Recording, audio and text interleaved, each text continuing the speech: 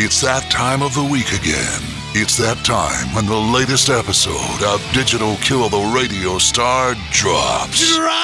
It's time to waste another hour or so with David and Chris as they spout out more of their worthless music knowledge. You had time to waste, and I'm not sorry. It's time to hear them discuss the music of their youth, as well as the music of today.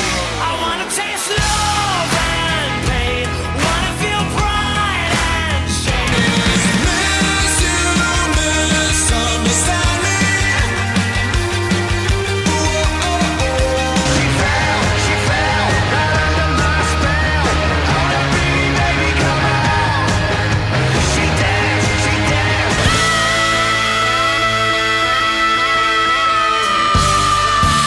So kick back, relax, and have some fun with David and Chris.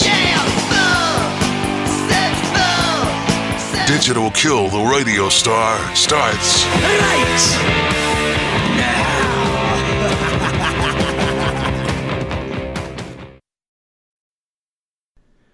Two, one. Hello, everyone, and welcome to another edition of the Digital Kill the Radio Star podcast. This is David. Hope everybody has recovered from the holiday season. As for me, the new year brought in a nice little sinus infection that I'm battling, so bear with me if I don't sound that great and I cough a lot, but we will get through it. I do want to say before we get started, a big thank you to everybody that's been listening and sharing our episodes. I looked at the final download numbers for last year, and our downloads were up 225% from the first year. So I can't complain about that. I know Chris can't either. We're really excited about that, and we want to try to continue that growth. So subscribe to us on iTunes or Apple Podcast and Stitcher and SoundCloud and Podchaser, and like us on Facebook and follow us on Twitter at Digital Killed and on Instagram at Digital Killed the Radio Star Podcast. So I have a very special guest for us this week.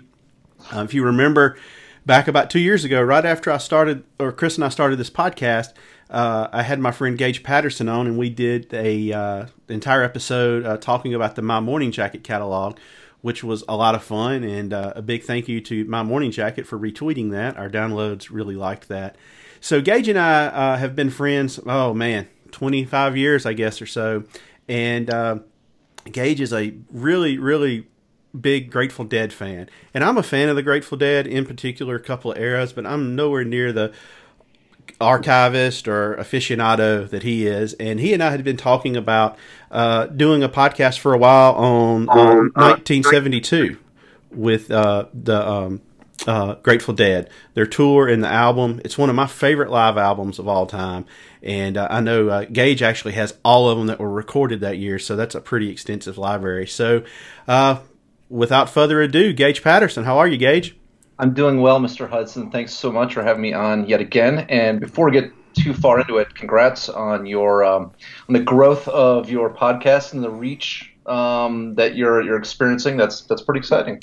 Oh yeah, it's who would have known two knuckleheads talking about music, and we're in over 70 countries now, and I'm really thrilled with it. It's a lot of fun. It's a labor of love, but it's one of those ones that it pays you back. It loves you back, unlike some of our favorite sports teams, Gage. Yes, agreed. The Rebels did pull it out today, but we have many miles to go before we sleep. Yeah, Gage and I both went to Ole Miss, University of Mississippi, and if you're a fan of Ole Miss, you know, no heartache, and so we take what we can get. Gage, last time I talked to you, you were living in Chicago, and you have moved out west to Boise, Idaho. How was the move?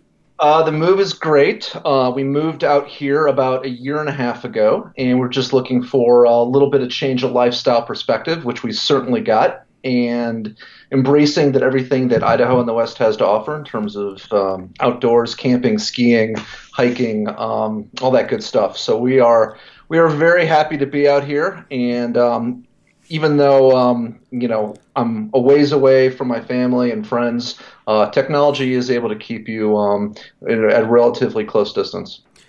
So I gotta think, though, being a music nut like you are, your chances of seeing regular good music live is probably a whole lot smaller than it was in Chicago. Yeah, it is. It is a bit frustrating because I kind of I go through live music withdrawals, as I'm sure you do as well from time to time. Hmm. And all that being said, last night I did get the opportunity to attend the Elton John concert, Goodbye or Farewell Yellow Brick Road tour, which one would assume is his last kind of world U.S. tour, and it was a lot of fun. I mean, still has a great voice, played all the hits. And every song you wanted to hear, you got to hear. That being said, he doesn't move like he used to. He kind of walks like a hobbit, to be quite honest. He doesn't move around that well, but he had three costume changes. He put a lot of effort into it. He didn't mail it in, and it was a lot of fun. I went with my wife and one of her friends, and it was a great time. Was it pretty much a greatest hit show? Yes, no question. It was a greatest hit show, and as a seasoned concert attender, I'm a bit jaded when it comes to the overall experience, and so sometimes when people do annoying things at concerts, I tend to kind of maybe focus in on that unnecessarily. And a lot of people around here don't get to see people like Elton John on a regular basis, whereas opposed to living in Chicago.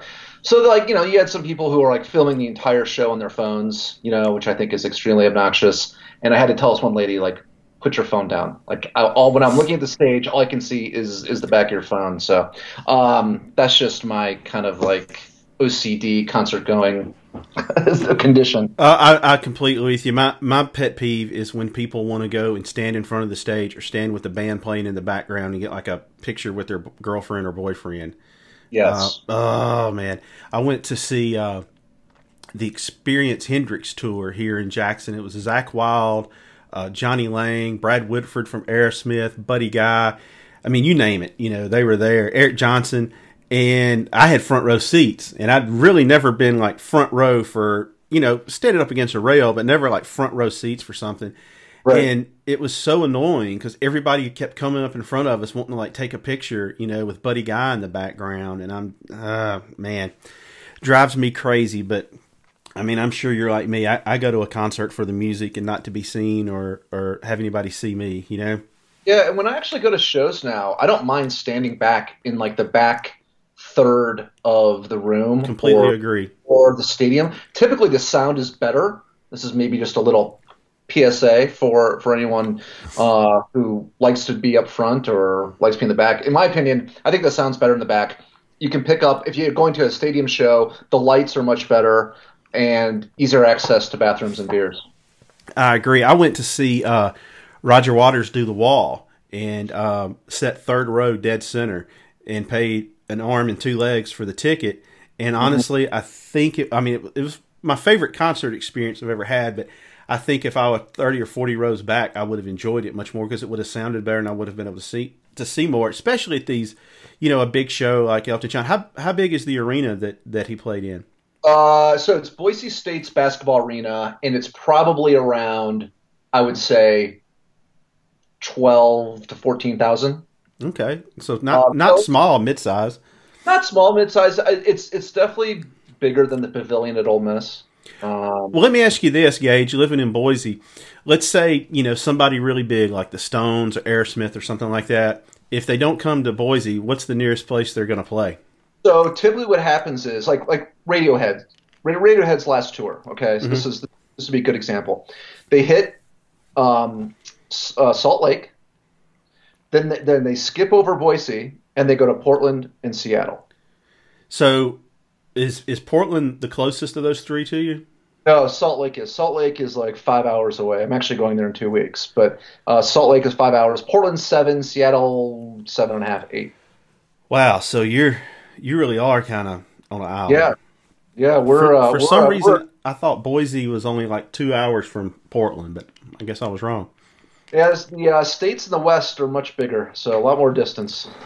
Yeah, and I tell you what, I drove from here to Vail, Colorado a couple of summers ago, and we're in no danger of being overcrowded in this country. No, try driving through western Nebraska; it just doesn't stop.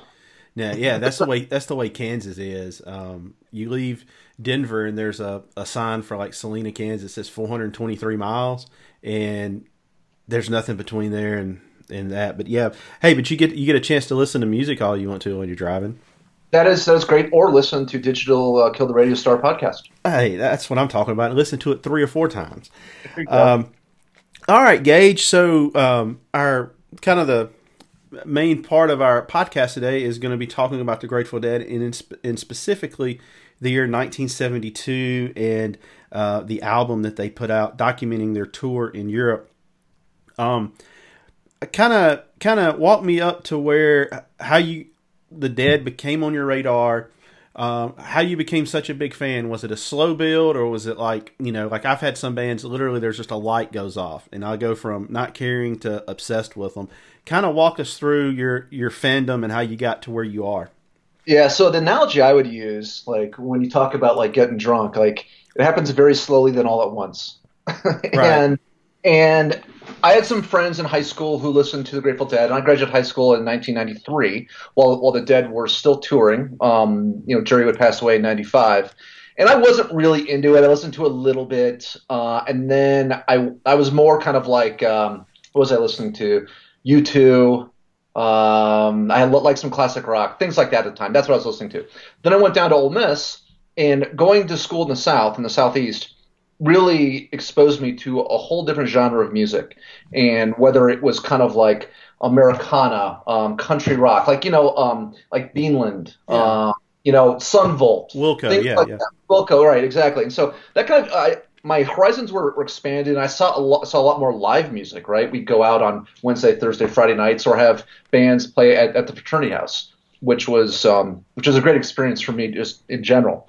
But so I started listening to him a lot more, I would say, sophomore year in college. And what kind of flipped the switch for me, I was at a record store that, yes, those still exist, and down on the square. And you help me out with the name. Uncle Buck's. Uncle Buck's. And I bought Dick's Picks 6, Volume 6, which is a archival release by the former Grateful Dead archivist Dick Latvala. He released, I want to say 36 shows before he passed away, and it was number 6, and it was a show from October of '83. I think it was in Connecticut, and it kind of hooked me in. Like the hook was set, and that's what kind of like led me down the rabbit hole in exploring the entire kind of canon of their work, which is extremely varied. Like any good band out there, no matter what the genre is, if they sound the same in their first year that they do in their 20th year, I guarantee you they're probably not as good as they think they are, right? Oh, I completely agree with that. Because most bands grow, evolve, and constantly push boundaries, and also take in influences and kind of work that into their mix and into their talent set. Yeah, going to school at the time that we did and where we did, there's no way to get away from that. And like Gage was saying, if you're not familiar with Oxford, Mississippi, it's a very rich in culture and the arts. There's been so many, just some of the best writers in the world have lived there, and a lot of great music for a small town used to come through there when we were there. I know I saw Widespread Panic a couple of times, Allman Brothers, Big Head Todd and the Monsters. You could go see Better Than Ezra literally every month if you wanted to. I remember seeing Better Than Ezra at the Gin, rest in peace. I think my freshman year, and then they like blew up for a while, and then they kind of came back to earth. But or like Blue Mountain, right? A local Oxford band who is super talented and successful enough in their own right, and who I exposed to like my friends back in Chicago, and they loved them, and right. And you had so much. JoJo Herman from Widespread Panic lived there.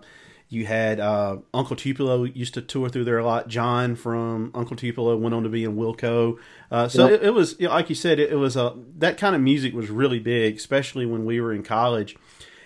Growing up, I'd heard the name Grateful Dead a lot. My dad is kind of a big music guy. He was more like a Stones and Zeppelin guy, but I guess really all I knew growing up was the song Truckin', and then the Touch of Grey video that came out in '87, with the skeletons and everything. And, you hear the Grateful Dead, and I'm like 10 or 11 years old to hear Grateful Dead. I'm like, oh, this is going to be like a death metal band, but obviously it's not. But they have this cool video with the these skeletons, and then it shows them playing at the end. And that album, from everything I know, like they weren't expecting it to blow up, but it was a really big album, and that song was huge on MTV. Yeah, it was big, and it was kind of the beginning of the end, I think, where they went from being able to play, I don't know, basketball arenas or kind of like outdoor sheds, to then after In the Dark came out, which Touch of Grey was on, they were playing, huge like RFK, or they're playing Soldier Field, right? Or massive stadiums, and then there's a lot of problems that come with that. The scene gets too big, and there's a lot of unwanted attention from authorities and etc. Well, and then you have people going strictly because it's a thing, right? More so than ever, and you have people that think, oh, it's a great reason to go and do a bunch of drugs. Well, you've got a lot of people showing up to do drugs that don't normally do drugs, and then you've got problems. You've got overdoses, you've got fights, anyway. So I just kind of knew who they were, and then got to college, and like we said, a lot of people listen to them. And Gage, I was thinking about this morning when I was driving into work. I don't think I've ever told you this. So I was just kind of, knew who they were, and thought a lot of it, honestly, was just, a bunch of junk there for a while, all the noodling and everything. Right. And I remember one afternoon, I used to come over to your house to wash my clothes every now and then when I lived at the fraternity house. And Gage, for lack of a better term, basically had a living room that was a couch. It was like, wasn't it something like 64 square feet of couch or something like that? 64 square feet of pure love, David. Yeah, pure love. And so, as you can imagine, in college, you just kind of get on that thing, and next thing you know, the time has disappeared, and like a Saturday afternoon, and you were playing the Grateful Dead, and I heard, I don't know what show it was, but I heard Jack Straw, and I was like, wow, that's really good. And still to this day, that's my favorite Grateful Dead song, and that just kind of planted a seed. And then 4 or 5 years later, I really got into the Black Crowes and some of that kind of music. And once I did, I found myself getting into the Dead. And the first Grateful Dead album I bought was Europe 72, which we're going to talk about. And I absolutely love it. And I find myself getting in these little spurts where I'll do nothing but listen to the Dead for 2 weeks. And then I may put it down at maybe 6 months before I get back into it. But, they've got all the archival releases, have come out, like, you have Cornell 77, you have the Sunshine Daydream, there's just a ton, probably 20 or 30 of them. And so you're able, much easier than when we were in college, to listen to the band and, like you said, hear how they have evolved. Now, I know there's a big debate amongst a lot of Deadheads, 72 versus 77. Are one of those years your favorite year, or is there another one that's your favorite year? I don't really have a favorite year, because the genre of Dead that I listen to kind of depends on my mood. And it's kind of a cop-out answer, I know, but I feel like if I'm in for the primal raw Dead of 69, 68, you've got that. And then, 72 is the end of a transition period for the Dead. 74, in my opinion, was the culmination of that. And then 77 was a much slicker, polished version of the Grateful Dead. And also there was some disco influences, if you can believe it, of the Dead in 1977, which were positive. People you can't say that for many bands when they say they have a disco influence. No, you can't. But was that like the Shakedown Street era? Yeah, it was Shakedown Street. So I would put, we want Shakedown Street for sure. And then if you listen to Dancing in the Streets from Spring 77 tour versus to when they were doing it in 1970. I mean, it's not even the same song. I mean, the version of 77 is super funky, danceable. The versions in 1970 with Pigpen are danceable, but it's more raw and it's more kind of like in-your-face bluesy. So it's just it's a much different interpretation of the same song with just a completely different view. All right, everybody. So, like I said, Gage is much more the aficionado than me. So I'm going to kind of let him kind of walk us through how the band progressed from their early days up until the was it 2-month or 3-month tour of Europe? Oh, so the tour is actually they did 21 shows over 6 weeks. Okay, so a month and a half. Yeah, and so let's just kind of rewind it 2 or 3 years to kind of lay the groundwork for what condition they arrived on the shores of Europe in April of '72. So the Grateful Dead at their kind of inception were very very raw and primal sound, and if like a great example of that would be Caution, the song Caution, or even Saint Stephen, Death Don't Have No Mercy. This is off albums Grateful Dead, which was their first one, and then also Oxa Moxa and Anthem of the Sun. And then also one of the debatably greatest live albums is Live Dead, which was released in 1969. That included Dark Star, The 11, the aforementioned Death Don't Have No Mercy. So these were lacking melody and harmonies, and just kind of very in your face and very heavily influenced by acid, to be totally frank, and kind of that drug culture experience that was. Who was the acid chemist that they hired to go around with them? Owsley? It was Bear Owsley. Bear, I can't remember his first name. Bear was his nickname, but he mixed a lot of the acid at the acid tests in San Francisco. He also recorded most of the shows from that era.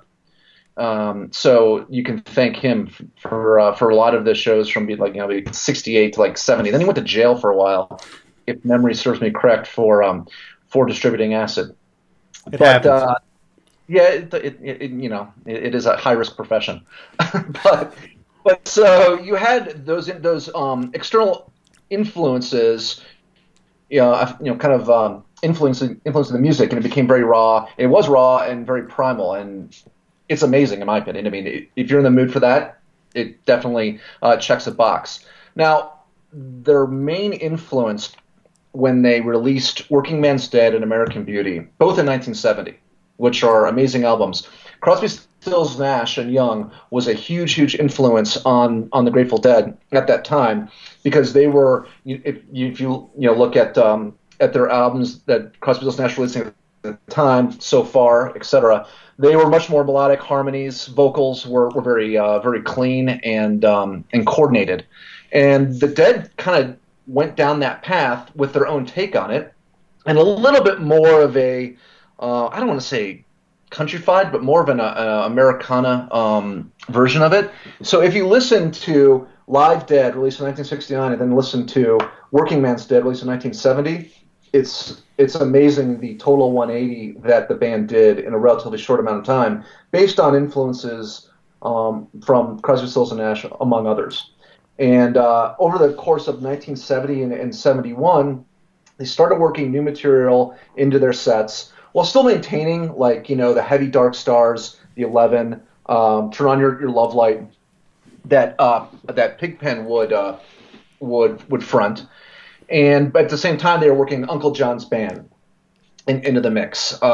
Ripple, Broke Down Palace. These are ballads. I wouldn't say ballads maybe, but just more laid back, harmonized with really distinct melodies. And the Grateful Dead's main songwriter, for the most part, Robert Hunter, was doing a lot of great work with Jerry Garcia.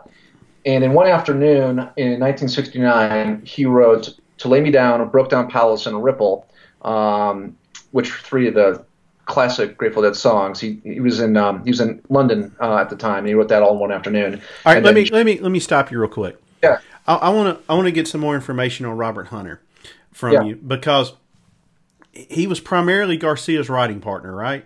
He did do a couple of he did Jack Straw with Weird. Yeah, I knew he did some, but was he an actual musician or was he just a lyricist? You know, like you have like David Gilmour's wife. You know, she writes a lot of the Pink Floyd lyrics once Waters was out. You know, but I don't think she's really a musician. Was he an actual musician or was he just kind of a, for lack of a better term, kind of like a poet or something? No, he's definitely a musician. I've actually seen him play live Okay. in '04. One of the reincarnations of the Dead when Warren Haynes played with Weir and Lesh, and Robert Hunter opened. And actually, Warren Haynes did a really cool cover of "One" by U2, but I digress. So yes, he was absolutely a musician. He and Jerry played together in bluegrass bands in the early '60s around San Francisco, and he kind of found his niche in songwriting, and so he was kind of Jerry's muse, and Jerry wrote some amazing music on top of those lyrics, and we have, in my opinion, some of the greatest songs ever written in the 20th century. You would say he's as integral to their success as the members of the band were. There's no question. In my Okay. mind. Okay. All right. Go ahead. Yeah.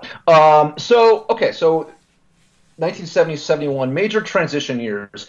You're introducing a lot of new music, and that is much different than what they'd previously played. So the audience, kind of had to become a little bit more adjusted to the different style that they were being presented with, and it was met with they received their first critical success with American Beauty, and Truckin' was on American Beauty, and I don't know how high it went up on the charts, but it was, by all modern standards, a hit, quote unquote hit. I think that, in retrospect, that album probably did more to influence music coming after it than almost any other album because it truly was a slice of Americana.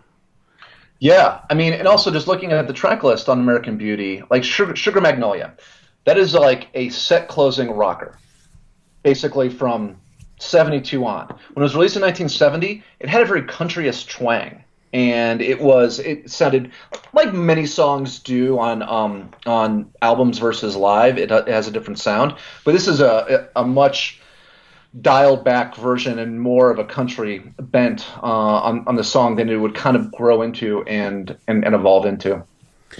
Yeah, I love the album, and actually I just got the reissue on vinyl. I think about 2 or 3 days ago. It sounds really, really good, and it's one of those ones kind of like, to me, like Exile on Main Street, Dark Side. You put it on, and there's not any skippable material on it. You just let it ride. Yep, yeah, and those are the best, right? Completely the best. So they, like you said earlier, they were a little bit more straightforward. You got Working Man's Dead, American Beauty. They have for sure an Americana twist to them. Yep. And then you're saying they're going into 70, 71, and they're taking something like Sugar Magnolia, and making it more of, for lack of a better word, a bigger song than really how it was recorded. Yeah, and that wasn't totally atypical, and they did that throughout their career. Uncle John's Band's a great example. I mean, on Working Man's Dead, it is a 4.5-minute song. In live, it could stretch out to 11 minutes, and it would be a little more kind of more electric and a little bit rockier than the album version. But another big thing in the transition of the Dead was the declining health of Pigpen in the early 70s. And Pigpen originally was the frontman. Everyone thinks of Jerry Garcia as the Grateful Dead frontman, and by and large, he was. Although Bob Weir was out in front of the stage as well doing his Bobby Cheese stuff. But that's a whole other podcast subject completely. But Pigpen really fronted the band with his bluesy rock and roll from 65 to say 69, and to be quite frank, he drank himself into very, very poor health, where he wasn't able to kind of handle that role in the band. He also played keyboards and harmonica, and as Pigpen's role was reduced in the band, Jerry, along with Robert Hunter and then Weir, took over a larger and larger portion of the responsibility on a day-to-day basis, or concert-to-concert basis. All right, let me cut in on Pigpen real quick. Yeah. So show this book I've been reading. It's called So Many Roads. Yeah. It's about the Grateful Dead.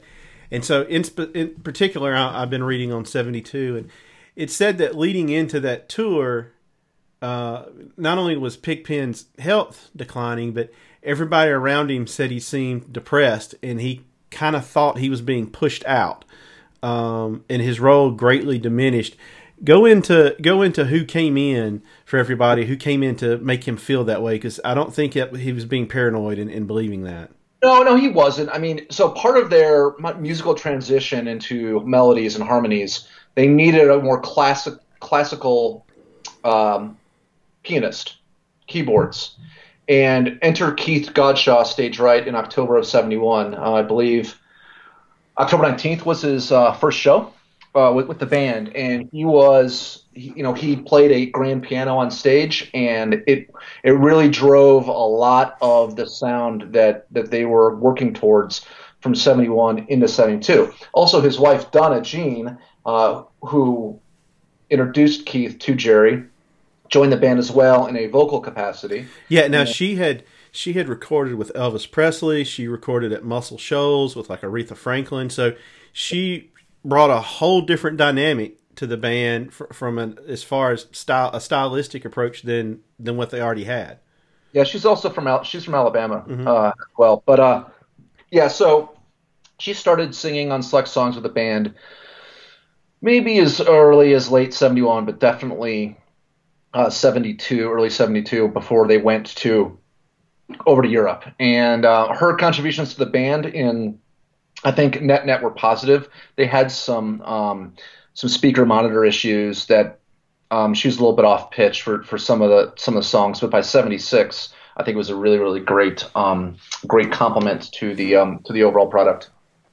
And like you said, Pigpen played with a little more feel, a little sloppier, and Keith was the more of a trained musician, right? Yeah, right. And Pigpen was super talented. Like, don't get me wrong. But if you go on YouTube and you can pull up some clips of Pigpen, you can see what I'm talking about. And also, going back to his health, when he was on that Europe 72 tour, he was easily 100 pounds less than he was 3 years prior. I mean, like, he was gaunt. Yeah, did he have hepatitis? I think that's what he may have died of. Okay. He died in March of 73, and I think that's what he eventually passed from. But he more or less just drank himself to death. Yeah, pickled himself. Yeah, and his last show was June of 72. It was their first show after they got back from Europe, and then he never played with them again. Mm. Was that the Sunshine Daydream show? No, that was in Hollywood, I believe. Okay. Sunshine Daydream was in August. All right, so when they get ready to gear up to go to Europe, is American Beauty their most recent album?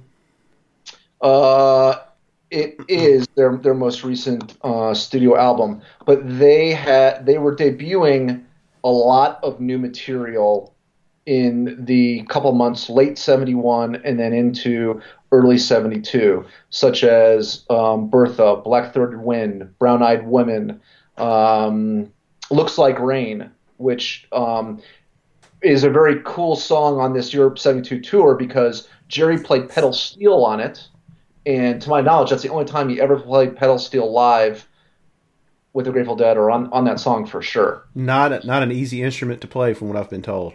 I have no music. I love music. I have no musical talent. So I know you could lock me in a room for 10 years with a guitar and Eric Clapton, and I'll still be able to come out and just play G, C, and D. Right. All right. So you're talking about new songs. I know on this tour they debuted, I believe Jack Straw was the first time it was played live.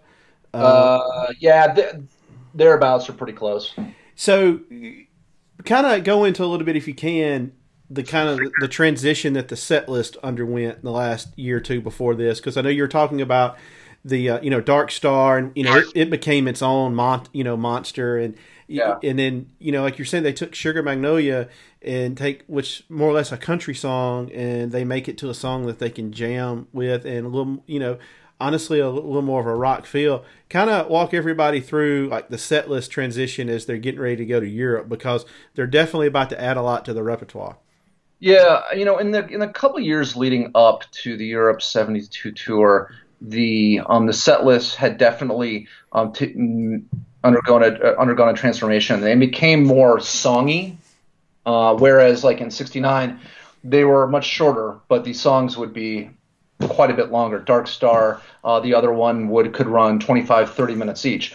Now, those two songs did run that long each on the '72 tour, or the Europe '72 tour, but they just had more material to get into the show. So they played these like 3.5-hour shows with like 30 songs in them, and whereas previously in the somewhat recent past, they had the set lists were more condensed. And the shows maybe not as long. I mean, still very well played, but it was becoming more of a, I guess, structured in Grateful Dead terms, more of a structured set list.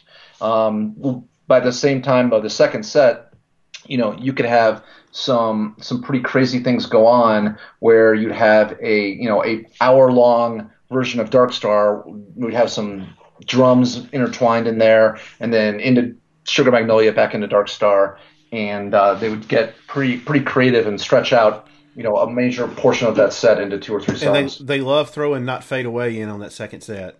Yeah, the Not Fade Away, Going Down the Road Feeling Bad, back into Not Fade Away was a very popular way to end the second set, and you'll never hear anything bad from me about that. Going Down the Road Feeling Bad is excuse me, one of probably my favorite Grateful Dead songs, although it's not written by the Grateful Dead.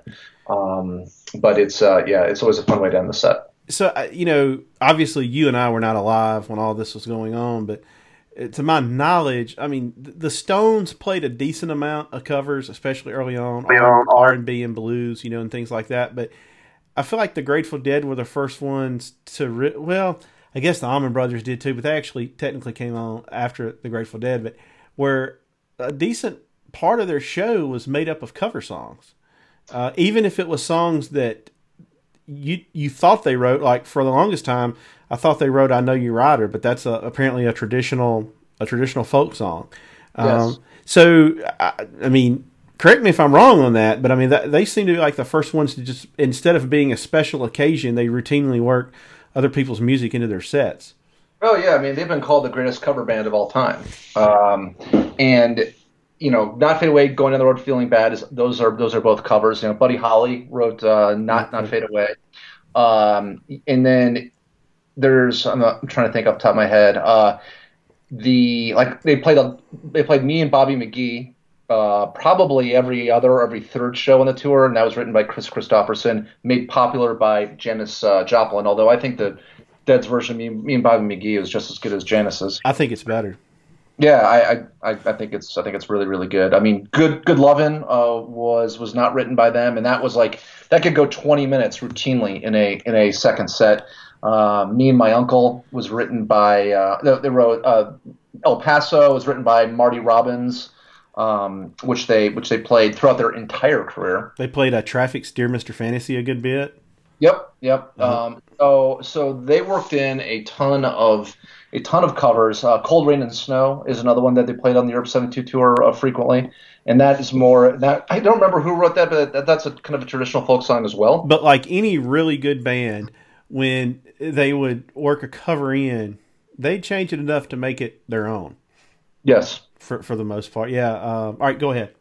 Yeah, no, there's no question, and much like say Widespread Panic or Fish, Latter Day, who play covers, in every concert, it's definitely their own sound, and it's not a carbon copy of the original artist's version. And but actually, while we're on songs, I just want to highlight a really good example of the Grateful Dead and how they matured in the 2 years leading up to this Europe '72 tour. So the song "Playing in the Band" debuted February 18th, 1971 in Capitol Theater in Port Chester, New York. Very famous place. Yes, very famous. And it was originally live and on the studio version. It was about a 4-minute, very punchy, upbeat, quick song that was a Bob Weir vehicle that I believe he wrote with John Barlow, who just passed away about a year ago. He may have written it with Hunter. I need to double check on that. But point is that when they were their first version they played on the Europe 72 tour was 10 plus minutes long. They're starting to completely stretch it out. And by the end, their last version of the tour of playing in the band, which was, I believe, May 25th or 24th, it was almost 18 minutes long. And going forward, it held that 15 to 20-minute duration up through 74. And in 74, they played one version that was 45 minutes long. So it was clearly a time of kind of growth and transition, and it was transitioning in the right direction, no question. All right, so one of the things that I found interesting reading this book, it talks about when they get ready to go to Europe, their entourage had really grown. Mm-hmm. The people around them, employees, girlfriends, you had Mountain Girl and all of that. But I think one of the interesting things that I've really realized getting ready for this episode was there's kind of this, I guess you'd say, a myth about the Dead, that they're, these peace-loving, ultra-progressive hippies and stuff. And that really wasn't the case. No. It talks about in the book, they all like to shoot guns. Routinely would go shoot guns. And their crew was notorious for just beating the crap out of people. You didn't cross them. And one of the stories in the book was they're playing at the Lyceum, and I think it's in London. Yep. And you know who Betty Cantor Jackson is, right? Yep. Yeah. Right? So she's wanting to get everything ready to record them, and these fans outside are being really loud. And one of the roadies just goes out there and just beats the guy half to death. And so talk a little bit about that, because obviously if you're a casual fan, you think the Grateful Dead, you think a couple of things. You think tie-dyes, you think granola, and you think marijuana. But they really weren't the people kind of that they're portrayed to be, were they? No, so they were Marin County, where they kind of was their home base, was very undeveloped in the late 60s, and it was more country. I believe Mickey Hart, their drummer, not during the tour, but before he took a hiatus from the band, his family had a ranch in Marin County, and they ride horses and and shoot guns, and it was much more of a kind of a cowboy feel to it. And and their crew was a bunch of kind of hardos that didn't take shit off anyone, and and to the point where they hired the Hells Angels for security regularly. That's what I was about to say. All right, so you're talking about that part of California, and they were kind of a product of the Haight-Ashbury district there in San Francisco. Do you think a lot of the, not stereotypes, but a lot of the ways we think about San Francisco, do you think a lot of that derived from the Dead? Yeah. It was a lot bigger than the Dead, right? They just happened to be there with a lot of other bands that were very kind of visible at the time. But yeah, you have to realize though, a lot of the Haight-Ashbury thing going on at the time, a lot of people were coming in from other parts of the country and influencing kind of what was going on. So it wasn't totally organically grown. It was, but there was a lot of people moved into there to try and kind of be a part of the movement and what was going on. I've always thought it's funny, we think about the yin and the yang, the give and the take. So, 66, 67, they come from San Francisco, and they come from this just, kind of this utopia that at least that's what is portrayed as. That's like 66, 67. You flash forward 15 years, and the same area gives birth to Metallica, Megadeth, Exodus, and Testament. Right. I just think that you go from one extreme. It's a great example of you go from one extreme to the other. I always thought that was funny. All right, so like we said, the entourage has really grown. Their number of employees has grown. There's a lot of people around them. Now, you said Mickey Hart, so I want to touch on that. At this point, he has left the band because his father was their manager and basically robbed them blind. Is that right? Yeah. So Mickey was a kind of founding member of the band, and he left the band on. The fact that I know this knowledge off the top of my head is a little scary, but he left them in February 19th while they're doing that 3-night run in Port Chester where they debuted, playing in the band among other songs. After the band realized that he had embezzled, I think like $100,000, which is big money. I mean, it's a lot of money to anyone, but it's huge money back then, especially for a band. And so he was kind of ashamed, and he kind of checked out, and he left the band in early '71. So they're then left with just one drummer, Bill Kreutzmann, and that kind of was another influence into their sound, becoming what it was in early 1972 when they went to Europe. And Mickey would eventually rejoin the band full time in 1976, and when they went on their tour in June, and which was I think a very, very positive development. So when they get ready to go to Europe, Gage, who all's in the band? Who all goes? So you've got Jerry, Bob Weir, who's on rhythm guitar and vocals. You've got Phil Lesh, who's on bass. You've got Bill Kreutzmann, the drummer. Keith Godshaw is on piano, keyboards. Pigpen is on vocals, keyboards, and a harmonica. And you have Donna Jean Godshaw, who provides vocals on 4 or 5 different songs. So is that the biggest the band will ever be from a personnel standpoint, or does it get bigger in like the 80s? Well, in the 90s, like Hornsby will play with them when they have Vince Welnick. That's about as big as it ever got, yeah. Okay. All right. So they're going to go to Europe and do, I think we said, these 21 shows. And by and large, this is their first true overseas trek, correct? They did go to France in '71 for a couple shows, but this is their true tour. Okay. Their first true tour. And so I've read that one of the reasons that they recorded this album to release it was to offset a lot of the costs, because from what I can tell, the places they were playing were not exactly large by any means.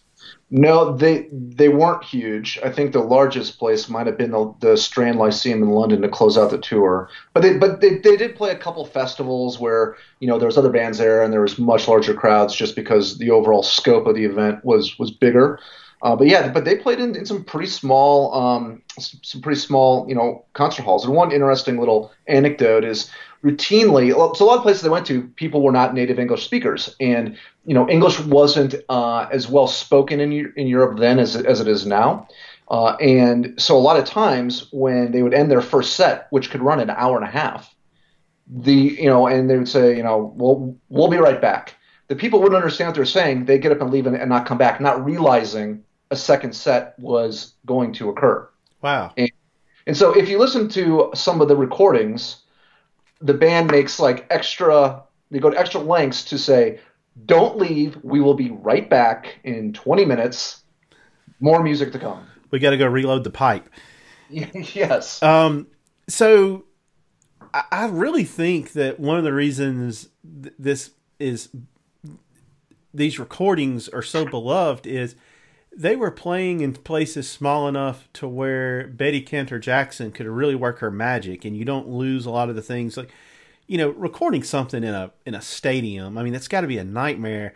And I think it adds a lot to the fidelity of these recordings because they sound so good and so crisp, and there's very little crowd noise.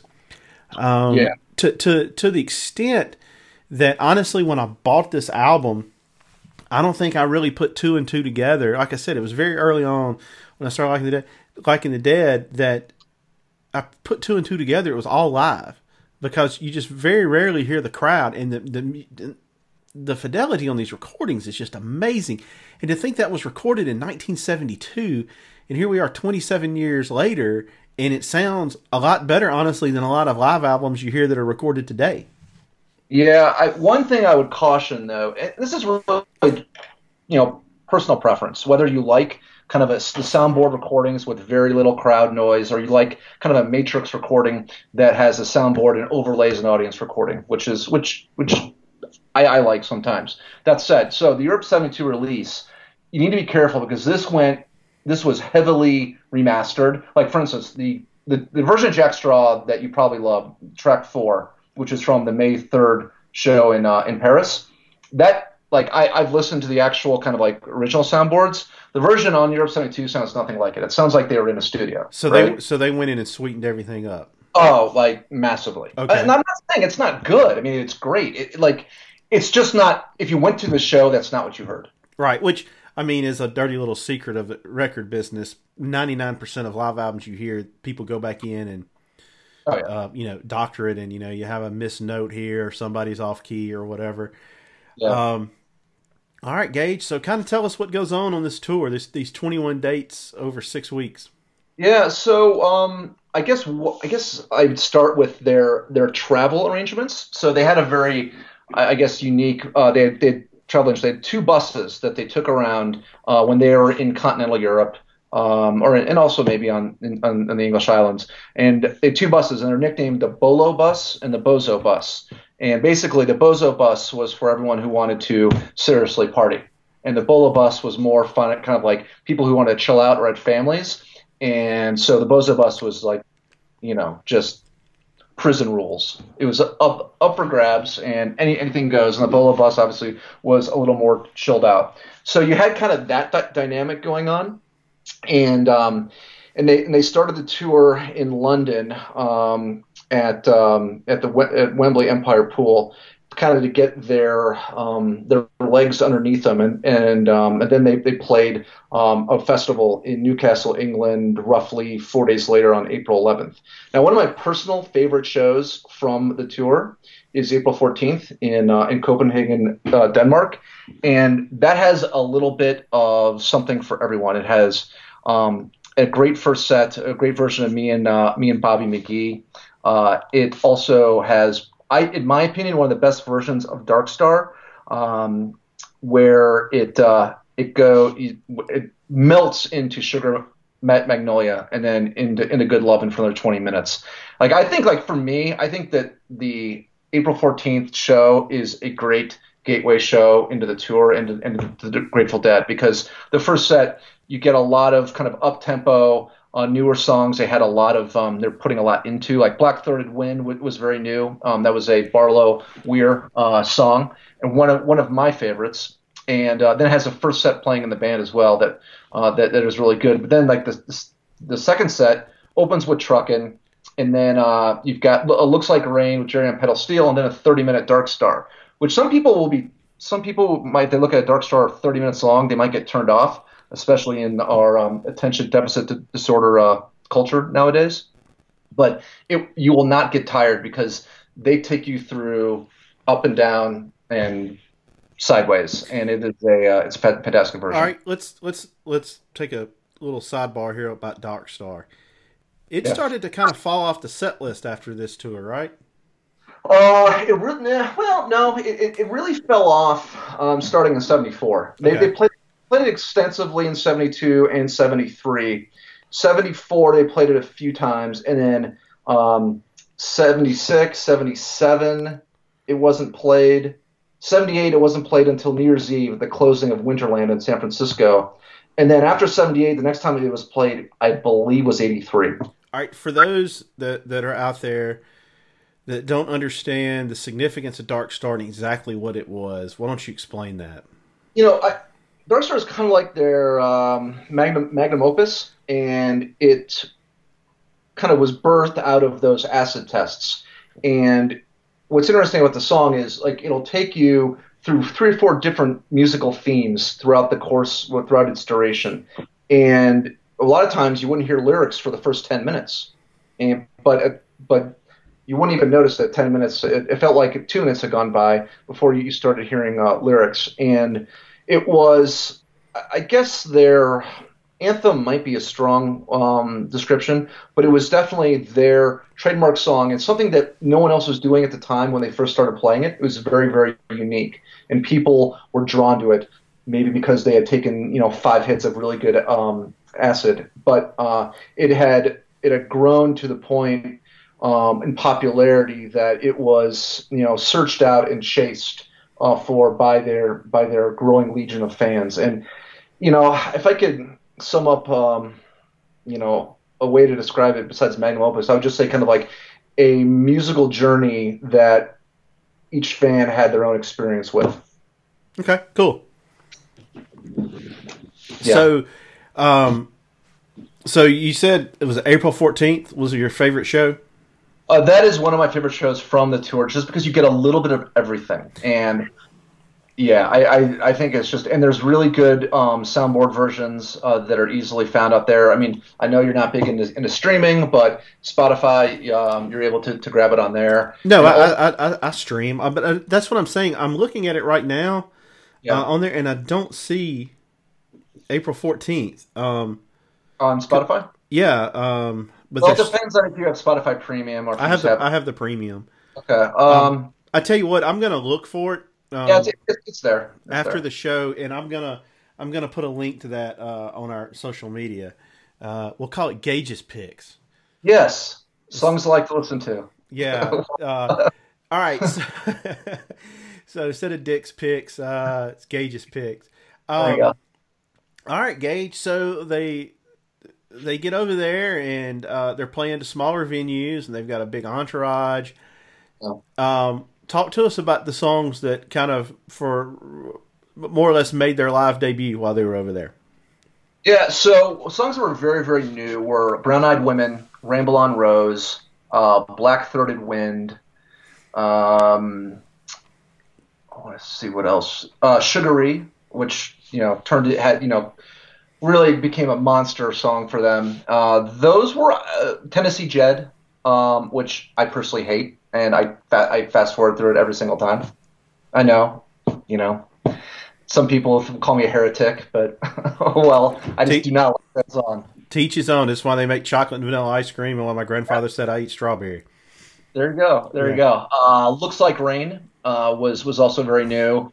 So those kind of were the bulk of the new songs. I mean, that's like 7 or 8 songs that they were trotting out on a regular basis where they were just kind of working into.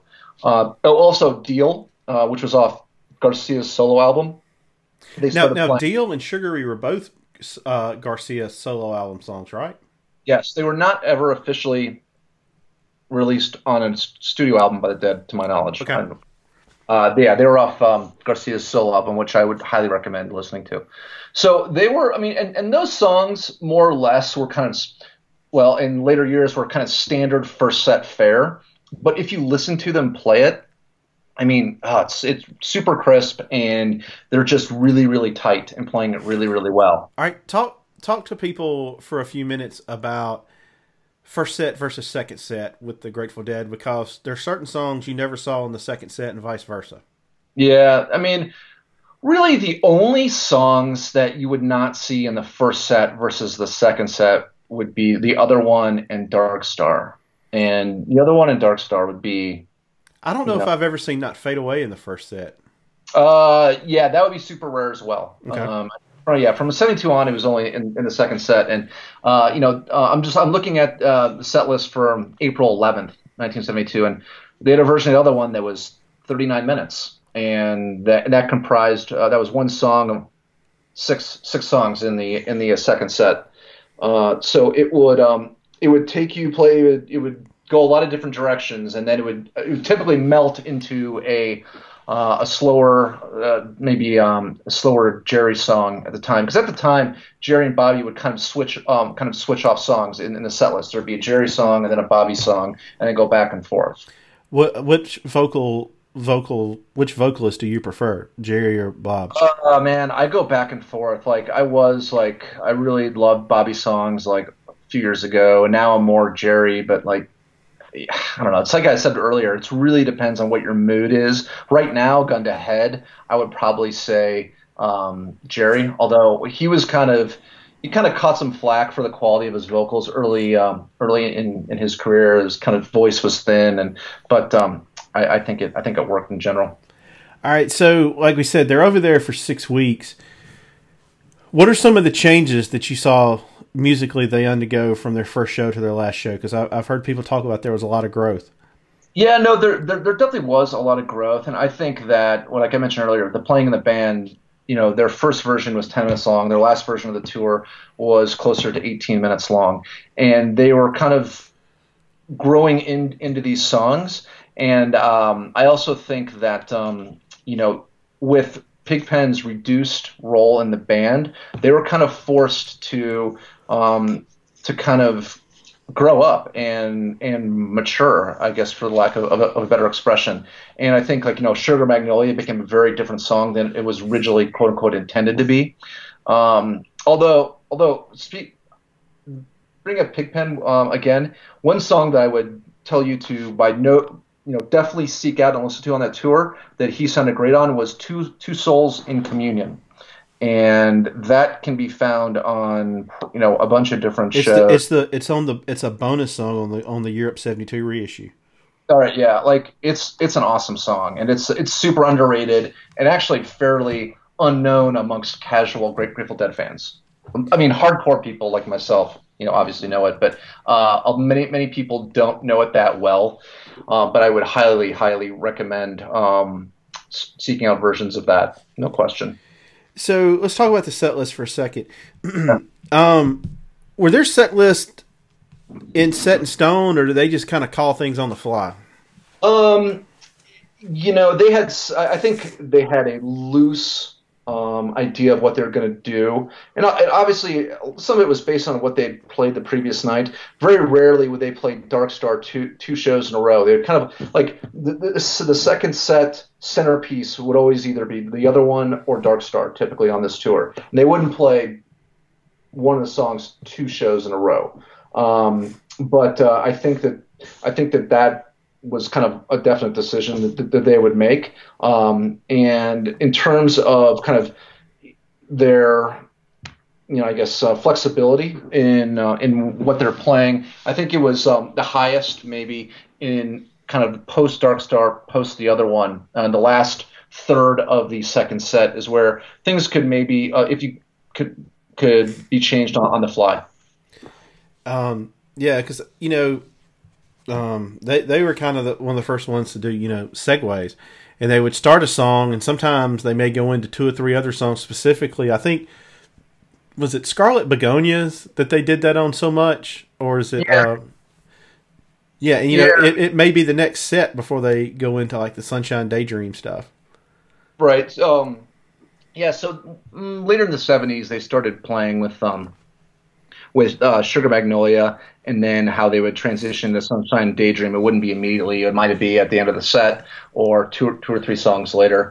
But Scarlet Begonias was kind of tied to Fire in the Mountain for many years, and then they started to switch that up in the 80s, and they would go Scarlet Begonias into a variety of different songs. All right, Gage. So, is there anything else you want to talk about before we start discussing specific songs? Yeah. I think the biggest thing for me is that the quality of playing, in my opinion, was never tighter and never better than on this tour. And some people will disagree. Oh, Spring '77, yeah, it was really good. That was a more polished sound. This is a little more raw, and than Spring '77. But I don't know, it's extremely tight. The band, so. The age of the band at the time, I think, is relevant. Jerry was 29, Bobby was 24, Lesh was maybe like 30, Kreutzmann was maybe late 20s. So they're all still relatively young in a musical perspective, band perspective. And so they were still kind of they were just really hard charging and very serious about their band and the songs and their new songs that they were trotting out. All right, so. We're going to talk specifically about the release Europe 72, which is select songs from the 21 shows. Now, the first thing you notice when people would go and buy albums, album cover. Yes. The Dead have some of the great album covers, Steal Your Face and Live Dead and Dead Set and all of that. American Beauty is a great album cover. It's basically a cartoon. It's a guy eating a ice cream cone, and he missed his mouth and put it on his head. And on the back, hey Gage, I think that would make a nice fraternity shirt. What do you think? I think that would. That's a good idea. Yeah. Is the pot of gold, rainbow, the boot over the earth. Great album art. That's the first thing that sticks out. Very good album art. All right, Gage. So the first song is Cumberland Blues, and my quick take on this version is some of the best harmonies of the Grateful Dead's career are evident on this song. Yeah, they debuted Cumberland Blues, I want to say in 1970 or so, and that was part of the transition away from their kind of primal, more raw sound they had in the late 60s. It's a really good song. It's not like one of my favorites by them, but it's a fun song, and Phil sings on that as well. His voice is a little more apparent. His voice, which sucks in my opinion. He actually stopped singing in '74 for, maybe 15 years. Didn't he sing Box of Rain? He did sing Box of Rain, okay. yeah. Which is, it sounds good on the album, but live it doesn't sound great. Right.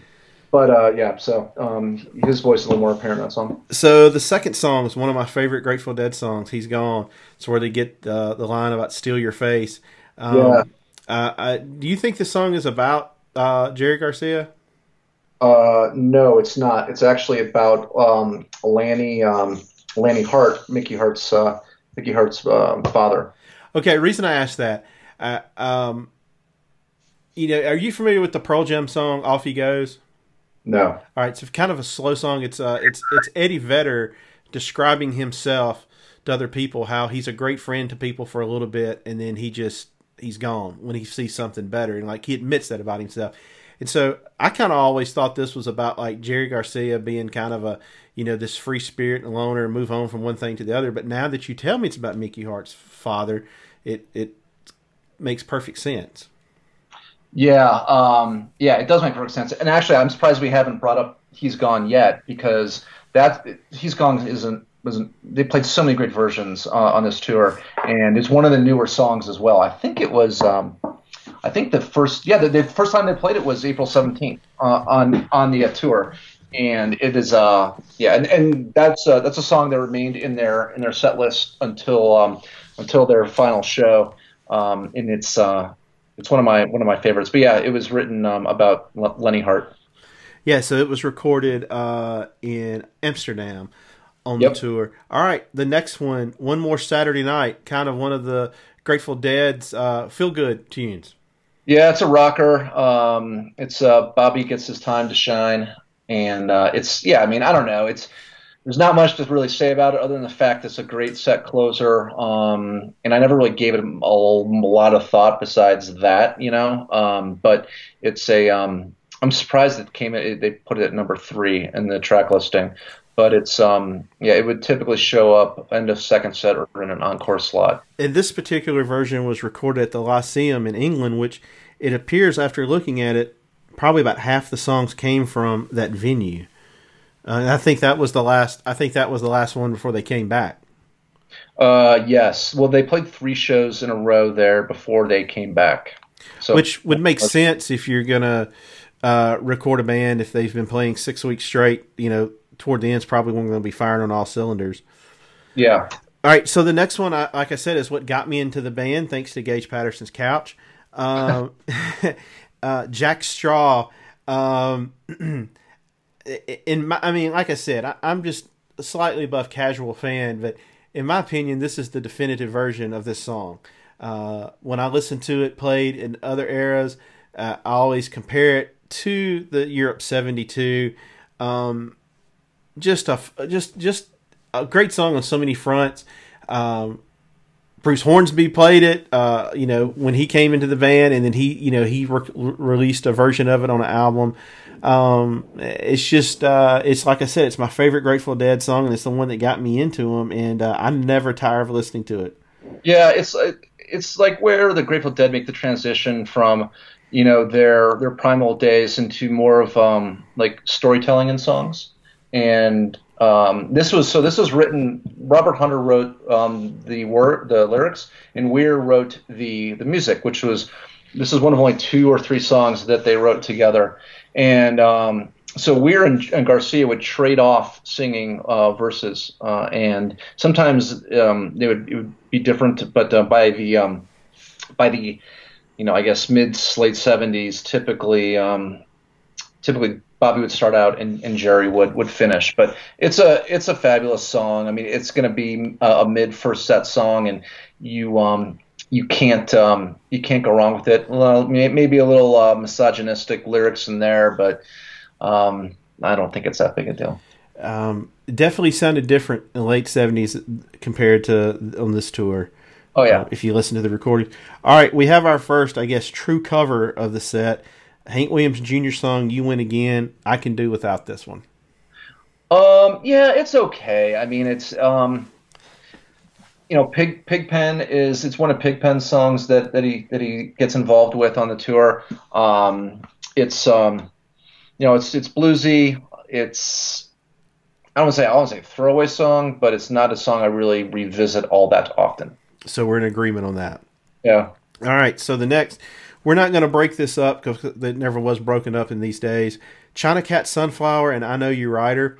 China Cat Sunflower, one of the originals that they actually had a studio recording of, and it segued into the traditional folk song, I Know You Rider. If Jack Straw is my favorite Grateful Dead song, then this pairing is for sure in my top 5.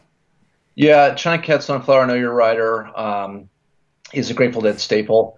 They played it. It seemed like almost every show for 4 or 5 years, and then they didn't play it for about 5 years. Then they brought it back after their closing shows at Winterland in October '74. They then played it for the first time in December 29th, 1977. They brought it back after 3 years or so. But yeah, I mean, it's a so they wrote China Cat, and then they came up with or they kind of wrote or improvised a really kind of nice transition into I Know Your Rider that they would drop into, typically with a large bass bomb from Phil Lesh. And really, China Cat, I Know Your Rider changed quite a bit as the band got older, and I Know Your Rider became a really big song, very kind of like soaring vocals from Garcia and Weir into the late 70s and into the 80s. Great harmonies on that. Yeah. So, like we said, that one worked its way into the set for a long time. The next one is Brown Eyed Woman. This is another song that when I listen to other versions, I compare it to Europe 72. Yeah, I mean, it is a great version because they're, like I said before, they were so tight on this tour, and this was a new song, and they were really putting their all into it. And it's one of my favorite first set Grateful Dead songs. And on an aside, I'm sure I mentioned this on my Morning Jacket podcast, but I went down to Riviera Maya for my Morning Jacket trip, and where they played at the Hard Rock Cafe, 3 shows, or the resort. And Bob Weir actually showed up for 2 of the shows because the incarnation of the Dead at the time, they were there the week prior, and they came out and did Brown Eyed Women with My Morning Jacket. Of course, Weir forgot the lyrics. That is a song he's been playing for 45 years, but it was still fun to see, and it being one of my kind of favorite first set Grateful Dead songs as well. One song that puts me in a good mood whenever I hear it. Yeah, I mean, it's like you can sing along. It's got a nice pace to it, and it's I don't know. It puts you in a good spot. All right, the next is another Elmore. It's a song. It's an Elmore James cover. Hurts Me Too. If I skip a few on this album, this is one of them. Oh, you are a Pigpen hater. Well, I like Mr. Charlie. We'll get to that in a minute. Yeah. I mean, Hurts Me Too is pretty good. It just, I think that by this time, Pig's vocals just weren't there because he weighed about 10 pounds. And so he couldn't really muster the strength that I think he had previously. And, it's not a bad song. I think it's, yeah, I mean, I like it. It's a good cover. It fits Pig because it's very bluesy. but they Right. were moving away from that at the time. All right, Ramble on Rose, another stellar track on this album, and this was debuted on this tour, right?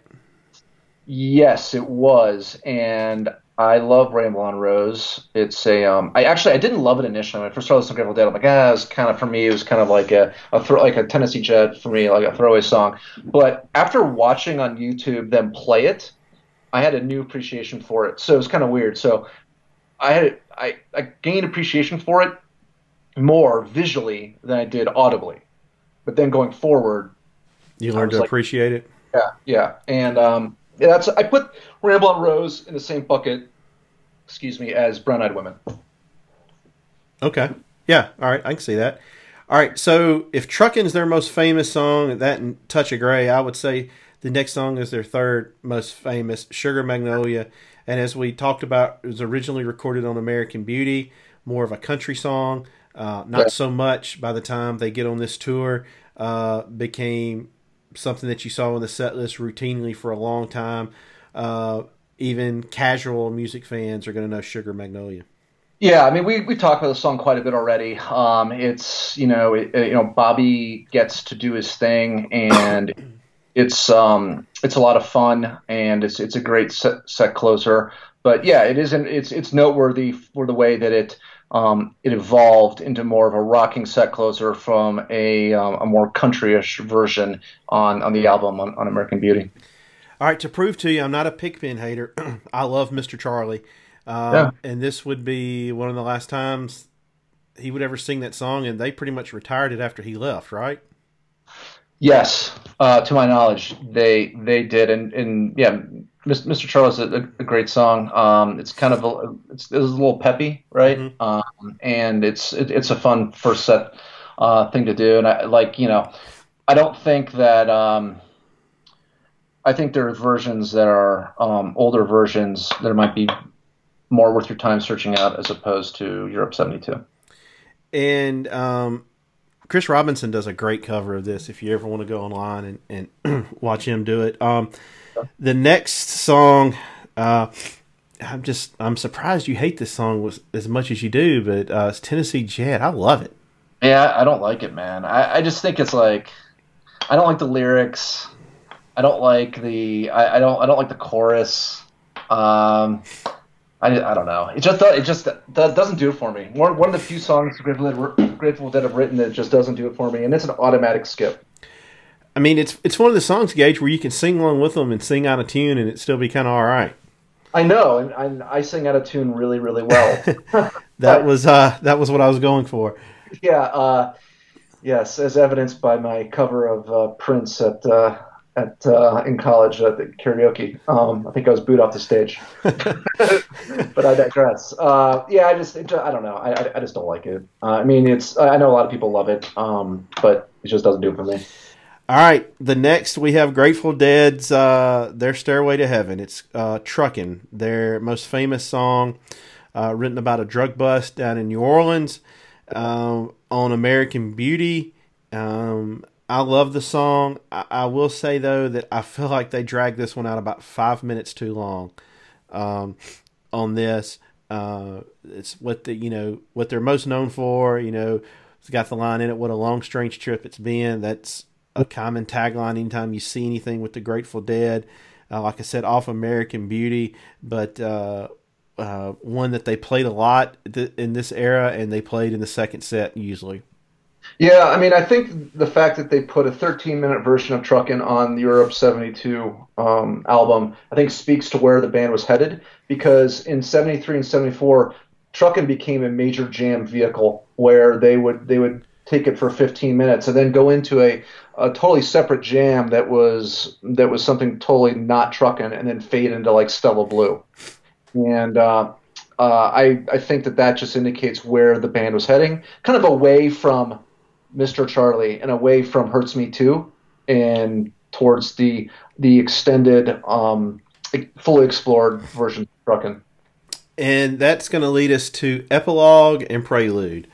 Just kind of two little jams there at the end. What are your thoughts on those? Yeah, I mean they're interesting. They're indicative of the time period. I don't spend too much time on them, but I think the last song on the list, "Morning Dew," which is also not a Grateful Dead song. That's also a cover. Cover. I can't remember who wrote it, but it's actually Bonnie Dobson and Tim Rose. okay. It's about nuclear war and the aftermath of like the day after it, if you will, and it's a I think the best. This is I think great versions of Morning Dew. I think some of the best versions would be from '74 and through '77. Morning Dew is an amazing song. Like Morning Dew is one of my wife's favorite songs by the Grateful Dead, which she told me that recently, which was actually a bit surprising. Yeah, this version is so to me the best version I've ever heard was Cornell '77. Yeah, that gets a lot of attention, and as well it should. My personal Go my ahead. personal my personal favorite version is June 18th, 1974, at Freedom Hall in Louisville, Kentucky, where it was a standalone encore. So that says something. Have you ever listened to that Day of the Dead album? I have, yeah, it's pretty good. I mean, there's some hits and there's some misses on there. The Nationals version of Morning Dew makes the hair stand up on my arms. It's so good. I probably need to revisit that because I remember that you highlighted it to me. This is when I was still living in Chicago. I remember listening to it on my back patio, and you told me to listen to the Nationals version of Morning Dew. I remember it being good, but I haven't listened to it in like a long time. I find like there's very few bands out there that I think do justice to the Grateful Dead. And if I'm gonna listen to the Grateful Dead, I'm gonna listen to the Grateful Dead, right? Right. Yeah, I agree. I feel like, and sometimes when people cover them, it's just like they're going to cover Truckin' or Sugar Magnolia or Scarlet Begonia. I know. Actually, I think Jimmy Buffett does a pretty good version of Scarlet Begonia. I'm kind of with you. I like it when. I guess I prefer people not to do it, but that Day of the Dead, I mean, yeah, it's like 60 songs. And like, yeah, there's some on that are just horrific. Yeah. But then there's some that are just really, really good. Wilco and Bob Weir do St. Stephen. Jim James does Candyman, which, I know you're a disciple of his. Yes. But the version by the National, they're a band that's so good and they know how to restrain themselves. And they really restrain themselves on this, and just you listen to the lyrics of it, and it's haunting. Yeah, I would agree. And before I forget this, in terms of covers, one group that did a really really good cover of "He's Gone" is the infamous String Dusters, and they are a traditional bluegrass band, and they're they're very well regarded in bluegrass circles. I believe they won a Grammy for their latest album. Maybe 1 or 2 years ago. They do a great version of "He's Gone" that I would highly recommend your listeners to search out. They could probably find it on Spotify if they just do a basic search of "infamous String Dusters." And that would make Jerry Garcia happy. Yes, that would take Jerry back to his roots, and I think that definitely put a smile on his face. All right, so that closes the actual songs on the physical on that specific album. Gage, so they come back to America, and they play what some people consider to be their greatest show, the Sunshine Daydream in Oregon. Are you a fan of that show? Yeah, I mean, I don't see how you couldn't be. I mean, it's what's more interesting about the show that I think your listeners will kind of like dig is that it was late August 27th. And it was in Veneta, Oregon, and it was super hot, like 100 degrees. 104. So, okay, 104. And and it was like a full-on hippie festival, like hippie families, kids, and like I heard the water supply got dosed, and people were passing out. And if you listen to the recording, I mean, they there's lost kids all over the place, and Ken Kesey, I think, is the guy in the PA is like, oh, there's 2 kids over here, stage right, come and claim them, and it's like, we're bringing fresh water, blah blah blah. But it was like super hot in the band. The band, in a logistical snafu, was actually facing the setting sun, which doesn't make a ton of sense. And they're playing during the hottest part of the day. It was like probably 6 or 7. it was still sunny out when they were playing. You could look up pictures, but the highlights from that show, which you need to search out, are the version of Playing in the Band, which is arguably the best ever, and also the version of Dark Star, which melts into El Paso, which was a very rare combo. And that Dark Star is amazing. The transition into El Paso is worth the time alone. And I mean, also the version of Birdsong is amazing. That's another great song. Birdsong is about Janis Joplin, and because she had recently passed away, I think the year prior. And it's also a three-set show because they had to take a couple of breaks because it was so hot. And there's also some video you can find on YouTube under I would type in the search bar "Sunshine Daydream" and you'll catch probably half of it or so. Yeah, when you research like the greatest Dead shows, that one comes up. Cornell 77 comes up a lot. Yeah. And those are two shows that actually share a lot of the same songs, and you can listen to Cornell 77 and see how much those songs changed in just a 5-year span. Yeah, absolutely. I mean, 77 Spring, the Dead had a much more polished live sound. They had two drummers. Mickey was back. They had some new material. They had external influences as music was kind of changing in the country. A little more disco going on. But yeah, that just speaks to their overall talent and their ability to reinvent themselves on a very short-term basis. And also, while we're on the show in Bonita, Oregon, the version of "Sing Me Back Home," originally written by Merle Haggard, is amazing. And Donna kind of duets with Jerry, and that'll pull you in, no question. Yeah, it's a classic country song. Everybody and their brother has covered it. Yep. Well, Gage, so kind of as we kind of bookend this, is there anything else you want to go into before I hit you with some surprise rapid fire questions?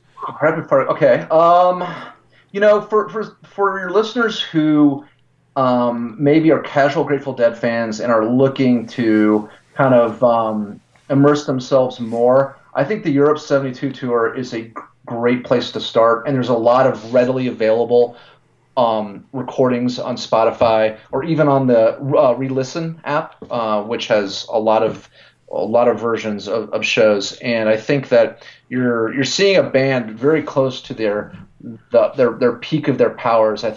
Personally, I think they peaked maybe in 73, 74, but this is when they were still on the ascent. And it's a very, I think, special time in the history of the band that I'm not sure anyone's ever replicated since. Do you think they deserve to be on the Mount Rushmore of American bands? I mean, there's no question. Okay. I mean, who else is up there? I mean, this is where we did a whole episode on this, and this is where it gets kind of hairy because I kind of want to, when I do that, I kind of want to try to represent, every genre. Like, I put REM on there. Yeah, I think, REM is in the conversation. I put Aerosmith on there. I mean, they're the American version of the Rolling Stones. They're still together, all the original members. You can't discount what Van Halen did as far as influence. Yeah. The Grateful Dead, you're going to kind of have your jam band head on there. It's them without question. Them were the Allman Brothers, but I'm going to lean Grateful Dead over the Allmans. Yeah, so I think most people, if you looked at it objectively and take kind of your favorites out of it, you have to put them on there because they really were a slice of American pie. Like we said, Jerry Garcia was I've heard he's a better banjo player than he was a guitar player. Yes. So bluegrass with stuff with Pigpen was more bluesy. You got completely psychedelic stuff. You had country music. You had, Not Fade Away. That's Buddy Holly. I mean, that doesn't get more original rock and roll than that. So yeah, I wouldn't. I think they have to be. Yeah, I agree with you. Yeah. Also, if you look at their collaborations later in their career, Branford Marsalis did a few sit-ins on their spring 1990 tour where he played Eyes of the World with them. and he's on sax, and it's amazing. That's another show I would everyone should search out. I believe it was 3/22/90. Man, if you could only somehow monetize this, Gage. I know, right? No, it's like somebody at work asked me one time who won the 1994 Super Bowl, and I immediately spouted it off, and I was like, it's a curse. It's not a blessing. It's a curse. It's a curse. You don't know what to do with it. I guess it's like my history degree. It's like interesting anecdotes at cocktail parties. Right. All right, Gage. So I'm going to give you some rapid fire questions about the Grateful Dead, and I don't want you to think about them. I just want your first thing that comes across the chalkboard inside your head. All right. Favorite Grateful Dead original? Eyes of the World. Favorite Grateful Dead cover? Me and Bobby McGee. Favorite Grateful Dead show? I'm gonna go with 8/27/72. We just talked about it. Okay. Subject. All right. Favorite member of the Grateful Dead? Jerry. It used to be Bobby, but it's definitely Jerry. Least favorite member of the Grateful Dead? Probably. This is gonna be very divisive. Probably Brent Midland. All right, so he played keyboards in the 80s and the 90s, right? First show was April 22nd, 1979. You're killing me, man. I know. You're killing me. All right, favorite year for the Dead?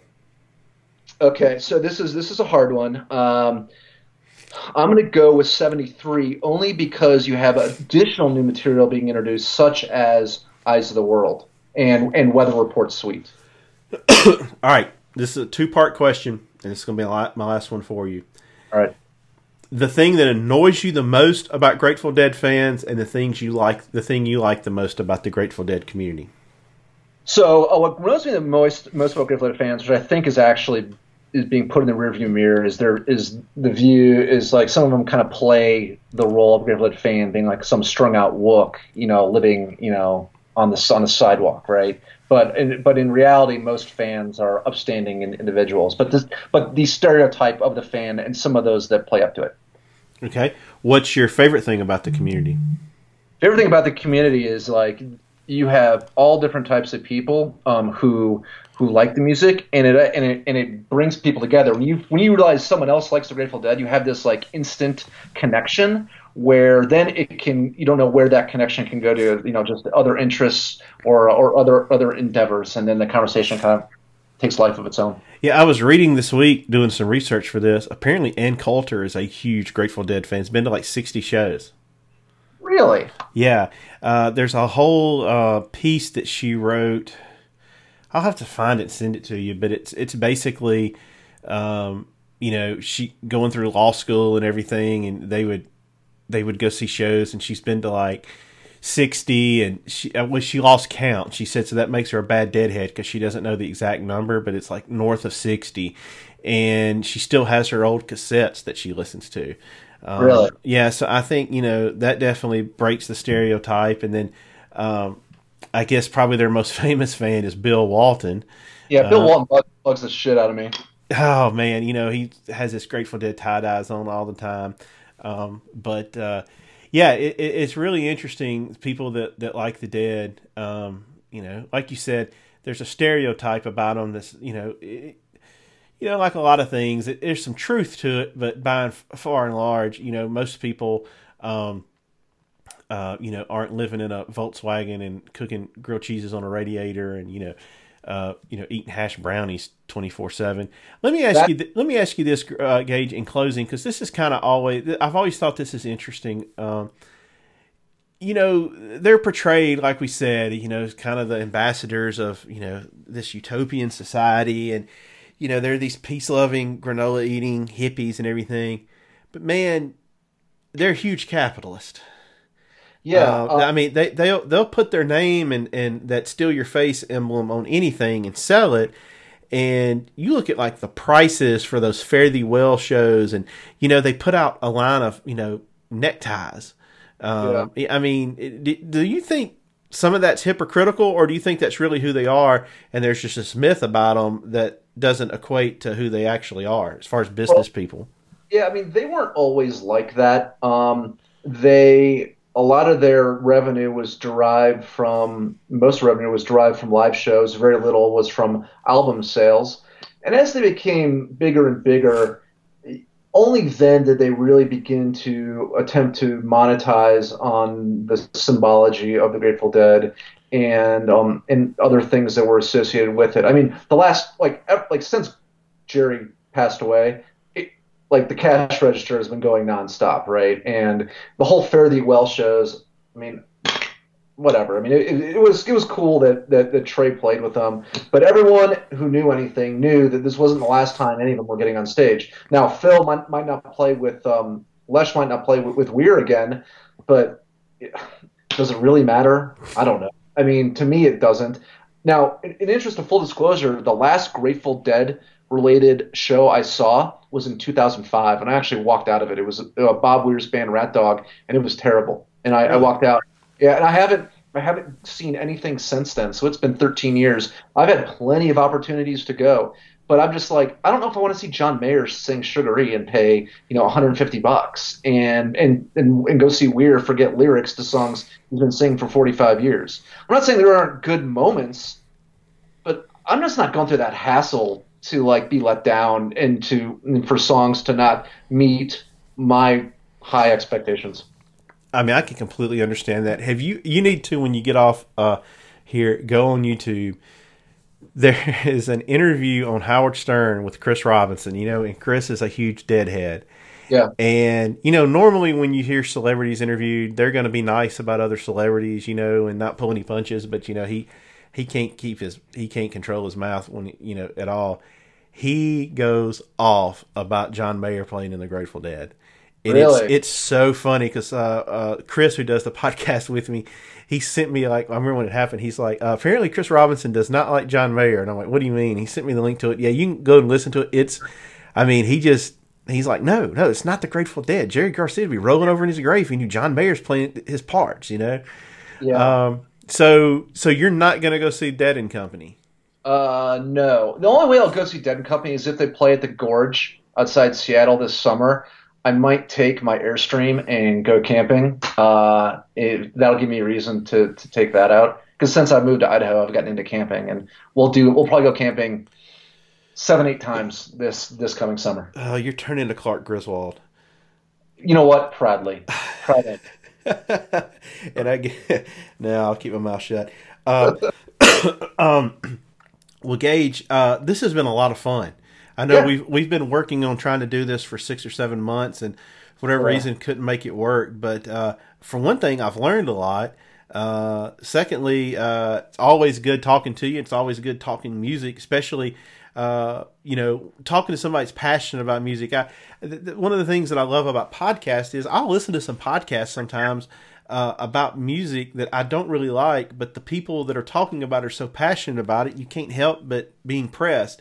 And that's not the case here with the Grateful Dead, because I love the Grateful Dead. But I mean, the way you're spouting off these dates, it's a little disconcerting. If I was like Bob Weir and he's going to be in Boise, Idaho anytime soon, he probably needs to keep one eye over his shoulder, because I've got a feeling you're going to be not too far behind. Yeah, right. By the way, that version of Eyes of the World with Branford Marsalis was March 29th, 1990. Yeah, I read about that this week while I was preparing for it. Well, Gage, as always, you're welcome to be a guest on this podcast whenever you so choose, or whatever topic you can come up with. You're like I said, we've known each other since I guess I was a freshman in 1994. Yeah, and so 24 years ago, or 25 years ago. Yeah, 25. Yeah. That's scary, huh? Yeah, no, thanks for having me on. You guys, I listen to your podcast all the time, and what I love about what you guys do is that the breadth of music you discuss and talk about is quite large, and it's great because it pushes me outside of my comfort zone, and I think that's why your listenership is growing, because it attracts more people and ultimately expands others' horizons to listen to things they wouldn't normally would have. Well, I appreciate that. Yeah, I mean, that's just kind of that's kind of musically. That's kind of how I've been the last probably since I went to college. And Chris is obviously the same way. I was laughing because this week preparing for this, I wanted to listen to a lot more Dead, and so I still have in my Tahoe I have a 6-disc CD player. And I really don't put CDs in there anymore, but this week I was like, I am. So I almost took a picture of it, put it on Instagram. I had Europe 72, I had Europe 72 Volume 2, I had Metallica Master of Puppets, Metallica Death Magnetic, and oh gosh, what was the other thing? Anyway, and I was like, you couldn't. Speaking of the Bay Area, you couldn't have two more different representations of the Bay Area, and I can I appreciate both bands. I'm going to see Metallica here in a week and a half. I haven't seen them since 1996. I saw them in Lollapalooza. By the way, Gage, saw them in Lollapalooza with one of our fraternity brothers, and it was Metallica, Rage Against the Machine, Soundgarden, Rancid, the Ramones, Screaming Trees, and Waylon Jennings. Dude, that sounds awesome. Who'd you go with? Ryan Wallace. Oh, yeah. And, apparently James Hetfield's just a massive, outlaw country fan. And he said, we'll only do Lollapalooza if y'all can get Waylon Jennings to do a few select shows. And so he got through playing, and he was like, folks, I've played all over the world, but I've never seen It's Just a Good Old Boy, and had people moshing to it. Yeah, I saw Metallica last in November here in Boise. They came, and I'm not a Metallica fan, but I had someone offer me tickets late, and they're professionals, man. They put on a great show. They didn't leave you. I mean, they played all 4 songs that I know and like, so I was happy with that. But they did a great job, and everyone was eating it up. All right, that's a band you may not think has anything in common with the Grateful Dead, but the community that they have, they change up the set list pretty often. They'll have kind of on each tour, they'll have the same kind of core 10 songs, and they'll have like 7 or 8 they play different every night. But the Dead, I mean, that has really, Widespread Panic does it, Fish obviously does it, the Black Crowes did it. Just another great influence that the Grateful Dead had. Gage, just kind of flashing through my mind here. I'd love to have you come on. Let's do 77. Maybe let's do a spring 90. Let's do the last tour at some point. Just whatever you're comfortable with, I would love to do, because like I said, I've learned a lot, and it's just been a lot of fun. Yeah, there's no lack of time periods or tours or or kind of like windows into the Grateful Dead's history to discuss. And yeah, well, we can circle back, and maybe we'll go out to 90, then come back to 77, and then maybe go to 1980 for their acoustic electric shows, and all good. Awesome. Well, Gage, once again, thank you so much. Everybody, follow us on Twitter at Digital Kill, and Instagram, Digital Kill the Radio Star. Like our page on Facebook. I'm going to try to post the Spotify playlist on Facebook and on Twitter. Follow us on SoundCloud, Podchaser, Stitcher, Apple Podcast. If you get a chance, leave us a review on iTunes or Facebook or Podchaser. That would really help us with getting our name out to more people. Like I said, thank you so very much, everybody that's been listening. Chris and I will be back with you next week. We've got an interview lined up for Monday night. I think you're all going to enjoy. Until then, take care, everybody.